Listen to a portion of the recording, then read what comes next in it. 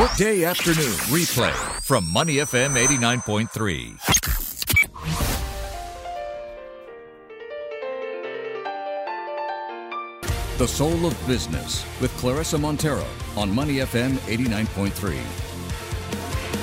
Good afternoon to the Soul of Business. I'm Clarissa Montero. Food Panda and Express Food Delivery Services partakes in a variety of initiatives to move towards environmentally friendly initiatives and greener options, launching multiple campaigns such as Meat-Free Mondays, as well as incentives for customers to not use plastic cutlery. The food delivery service works alongside its restaurant partners to find the delicate balance between sustainability and profitability. Money FM 89.3 welcomes Laura Cantor, Head of Sustainability and Marketing at Food Panda, to talk to us about Meat-Free Mondays, their zero waste initiatives, and how working with their partners to become an industry leader in the realm of sustainability is working out. Welcome to the show. Thank you. Okay, so let's start with, how does Food Panda want to work towards its sustainability goals? Maybe you can even tell us what those sustainability goals are. Sure. So about a year and a half ago, we realized with the scale of how food delivery is growing that we really wanted to develop a sustainability strategy that was the core of everything that we do. So it's not about these little PR stunts that a lot of organizations will do, with the whole company, but something that is part of every single business unit, every single team. So first we wanted to look at kind of three key areas that we think we can make the biggest difference. So the first is on plastic waste in particular. Sure. So we know it's a huge issue. I think everyone knows there's an issue with plastic. And particularly in Singapore, when we know that I think around 4% of plastic is actually recycled, we wanted to focus on reduction of plastic usage. So that was how we developed the first sort of key pillar of what we do, working very closely with customers and also with restaurant partners. Sure. The second element is actually on something that we call conscious food. So we pride ourselves in the variety that we offer. So I think now we have 7,000 restaurants on the platform, and customers can literally eat anything, sushi, chicken, and a lot of vegan options as well. But what we did think was important is that we educate customers and also restaurants as well on sustainable food. And obviously we made a point to ban shark fin about a year and a half ago, which we were the first food delivery company to do, because we felt that it was although we want to offer choice, it's our role and responsibility to also protect those endangered species. Right. And then the third pillar of our strategy is on packaging. So we currently now we work with restaurant partners. They buy their own packaging, and we are purely the delivery service. But as we grow across the region, so we're now in 8 markets, we have a huge opportunity to actually help them to identify really good quality, sustainable packaging that actually doesn't break the bank, because the issue is that plastic and styrofoam is 1/10 of the price that biodegradable packaging costs. Right. So this is a big element for us as well, to try and help the restaurant partners in sourcing really good quality packaging. That's okay. So 3 pillars. You've got plastic, which is a big one. Let's start with plastic. I know that you started encouraging customers to opt out of single-use plastic spoons and forks and what have you. How has that been going? It's going well. So we launched last year in January, I believe. And originally it was, the choice was you can kind of ask for cutlery yes or cutlery no. Yes. So it was kind of a hack that we did because we just really wanted to get this out fast and we didn't want to wait for our product teams. And then a few months ago, we actually launched it now. It's integrated with the app itself. So every order automatically, you're opted out of cutlery. So you have to... I noticed that. Yes. Yes. So as a customer, you have to choose to opt in. Right. So we obviously want to make it the default. But part of that, it's still a lot of restaurant education, because restaurants, many of them will get hundreds of orders an hour. They don't read the receipts, the delivery receipts. So we need to really educate those restaurants to say, look, if a customer says no cutlery, make sure you don't put it in. And what we did was we built on that, and we actually have data so we can see from all the restaurants the number of orders that people opt out, people opt in. So we'd send them emails and say, hey, restaurant Y, 50,000 customers opted out in the last 6 months, which saves you X amount of money.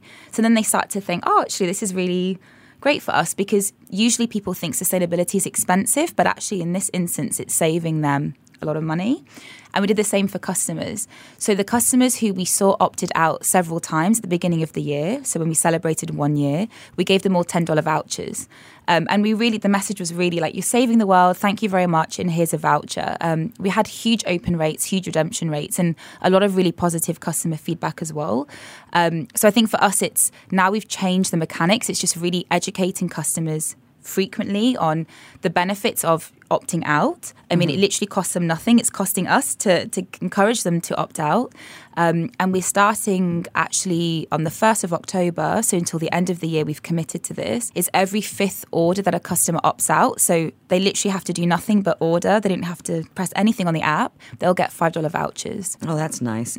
We are speaking to Laura Cantor, Head of Sustainability and Marketing at Foodpanda. We're talking about zero waste initiatives and Meat-Free Mondays. Tell me more about that. Yeah, so Meat-Free Mondays is part of our Conscious Foods pillar. So as I mentioned... this is number 2. Yes, the second pillar. So as I mentioned, a year and a half ago, we banned shark fin. And that was an initiative that we partnered with WWF and I think many other hotels in Singapore as well. So Meat-Free Mondays, as I mentioned, variety is really important to us. Customers have the choice, but we want to encourage them and incentivize them to also make greener choices. Right. Meat-Free Mondays is actually a concept I think is quite global. It's something we just wanted to support as well. So if you're a customer and you want to order any vegan or vegetarian restaurants, then you get free delivery. You just need to type in the code. And again, that was something we committed to from January to run until the end of the year. Okay. That sounds good. I'll remember that when I order on Mondays because I do eat a lot of vegan. I'm not vegan, but I eat a lot of vegan meals because I enjoy it. And that's interesting. Now, the shark's fin thing, I'm curious about this because this is Asia and there are lots of Asian restaurants that look to their shark's fin dishes as some of their specialty dishes. How has the reception been with the restaurants themselves when you said, we're banning shark's fin? I mean, it's a really good point, and it's actually something we agonized over for quite a while. It wasn't a light decision because we obviously want to respect cultural traditions as well. Sure. But again, it comes down to education. It's how we communicated to our restaurant partners. I think in reality, there were maybe about 70 restaurants that had shark fins. So out of, the few thousand at the time, it's a small percentage. But we, again, it's the account management team, make sure that we send the communications to say, look, this is what we're doing. This is why we're doing it. Let us know if you have any issues. And we gave everyone a month's notice to say on this date, we're going to remove from the platform. And moving forward, we will not sign any restaurants, and allow them to sell shark fin. We didn't actually get any negative feedback whatsoever from any restaurants. I mean, we were ready, but they understood, they were fine. So it was actually very positive for us. Yeah.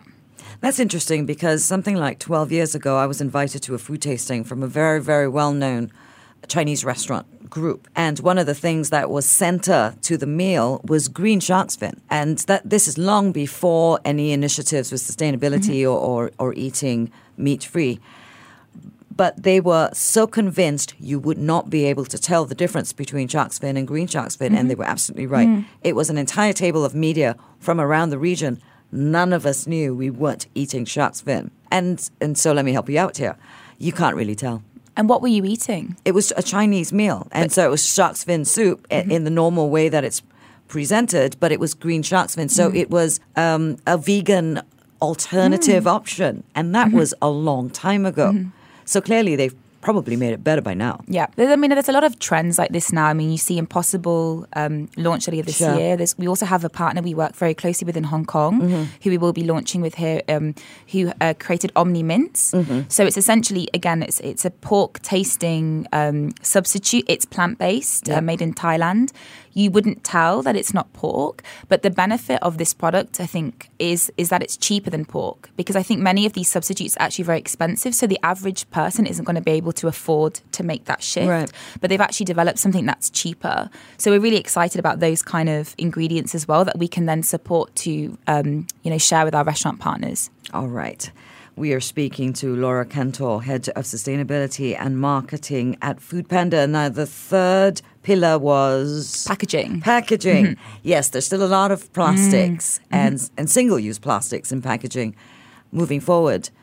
How do you think that's going to be met by your restaurant partners? It's a really tricky issue, and I think the main reason is purely cost. Because some of the volumes that restaurants are selling on a daily basis and the cost of biodegradable packaging versus plastic or styrofoam, it is huge. So you're talking probably millions of dollars that these restaurants would be saving if they can use cheaper alternatives. Sure. So we actually had a workshop towards the end of last year. We invited some of our biggest brands there to join us. So we included, Pizza Hut, Subway, and we wanted to tackle this issue together and say, okay, what are the biggest challenges and how can we help you? So we're actually running a pilot now in Hong Kong, soon to be in Singapore, where we're testing biodegradable packaging. And our goal is really that we have our own supply chain and web shop where restaurants can literally select these from us, and then they can buy them because we can buy at a huge scale. Yes. And then they can benefit from the price. And this actually may be subsidized by our HQ. So we will kind of bear a bit of the cost as well because we're so committed to actually solving this problem. The second aspect, which is also quite interesting, and to be honest, we're very early stages, is actually on reusables. So there are some organizations now, more startups in Singapore, that have reusable items that you would obviously order from selected restaurants, like Salad Stop is one of the participating brands, and you will get it in a reusable container. But then it's on the customer's responsibility. They need to put this reusable container back somewhere else. But we're looking at, is that possible? Can we actually create a network? How does that work? Exactly. Because I said to them, I'm more than happy to do it, but they need to work out if it's possible from a logistics perspective. So I think there's a few things that I think in the next year or so, especially tech, can really help to come up with innovations that, we're very happy to test. All right.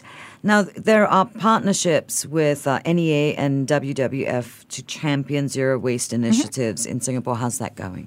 Yeah, it's really good. I mean, we're very excited to work with both parties. So WWF, we actually have agreed on another initiative with them, but I think they're announcing it in a month or so, so I won't spoil Don't that. spoil it, okay. But it's great because I think as Food Panda and from a personal perspective, I mean, I love their organisation, and it's great that they constantly reach out to us as an organisation to support them in coming up with ideas or attending, special roundtables.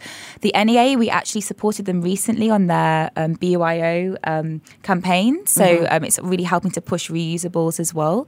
And we'll be working with them next year, hopefully on a food waste initiative as well. Okay. Now, sustainability is on everybody's mind. It's a buzzword. A lot of people are throwing it around. It's being bandied. How serious a company could be about sustainability, sometimes it's questionable.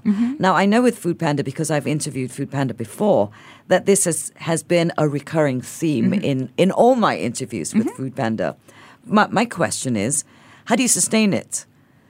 How do you sustain sustainability? So yes, how do you sustain sustainability? It's a good question. So I think definitely, and we've discussed this before, it's not a PR stunt. It has to be the core of the business. And I think we're very lucky the way that Food Panda is as an organisation. We're actually quite huge now, but we're still like a little bit startup-esque. So my boss is the MD, and he's very passionate about sustainability. So if we have an idea, it doesn't take us months to have sign-off from multiple, levels of senior management to do something. We can just do something quite immediately. So I think we're very lucky in that sense. But to make it sustainable, actually, another part of our framework when we look at sustainability is actually kind of 4 key stakeholders. So we look at riders, customers, restaurants, and the 4th is employees. And I think that's how you make it sustainable. So it's really like creating champions in the organization. So it's not something coming from senior management and trickle down, but it's literally bottom up, top down, part of recruitment processes, part of onboarding, part of everything we do in the organization that is constantly playing the same message, which actually makes that really part of the culture. All right. Laura Cantor, Head of Sustainability and Marketing at Food Panda. Thank you very much for coming in and talking to us on Money FM 89.3. Thank you. To listen to more great interviews, download our podcasts at moneyfm893.sg or download the SPH radio app available on Google Play or the App Store.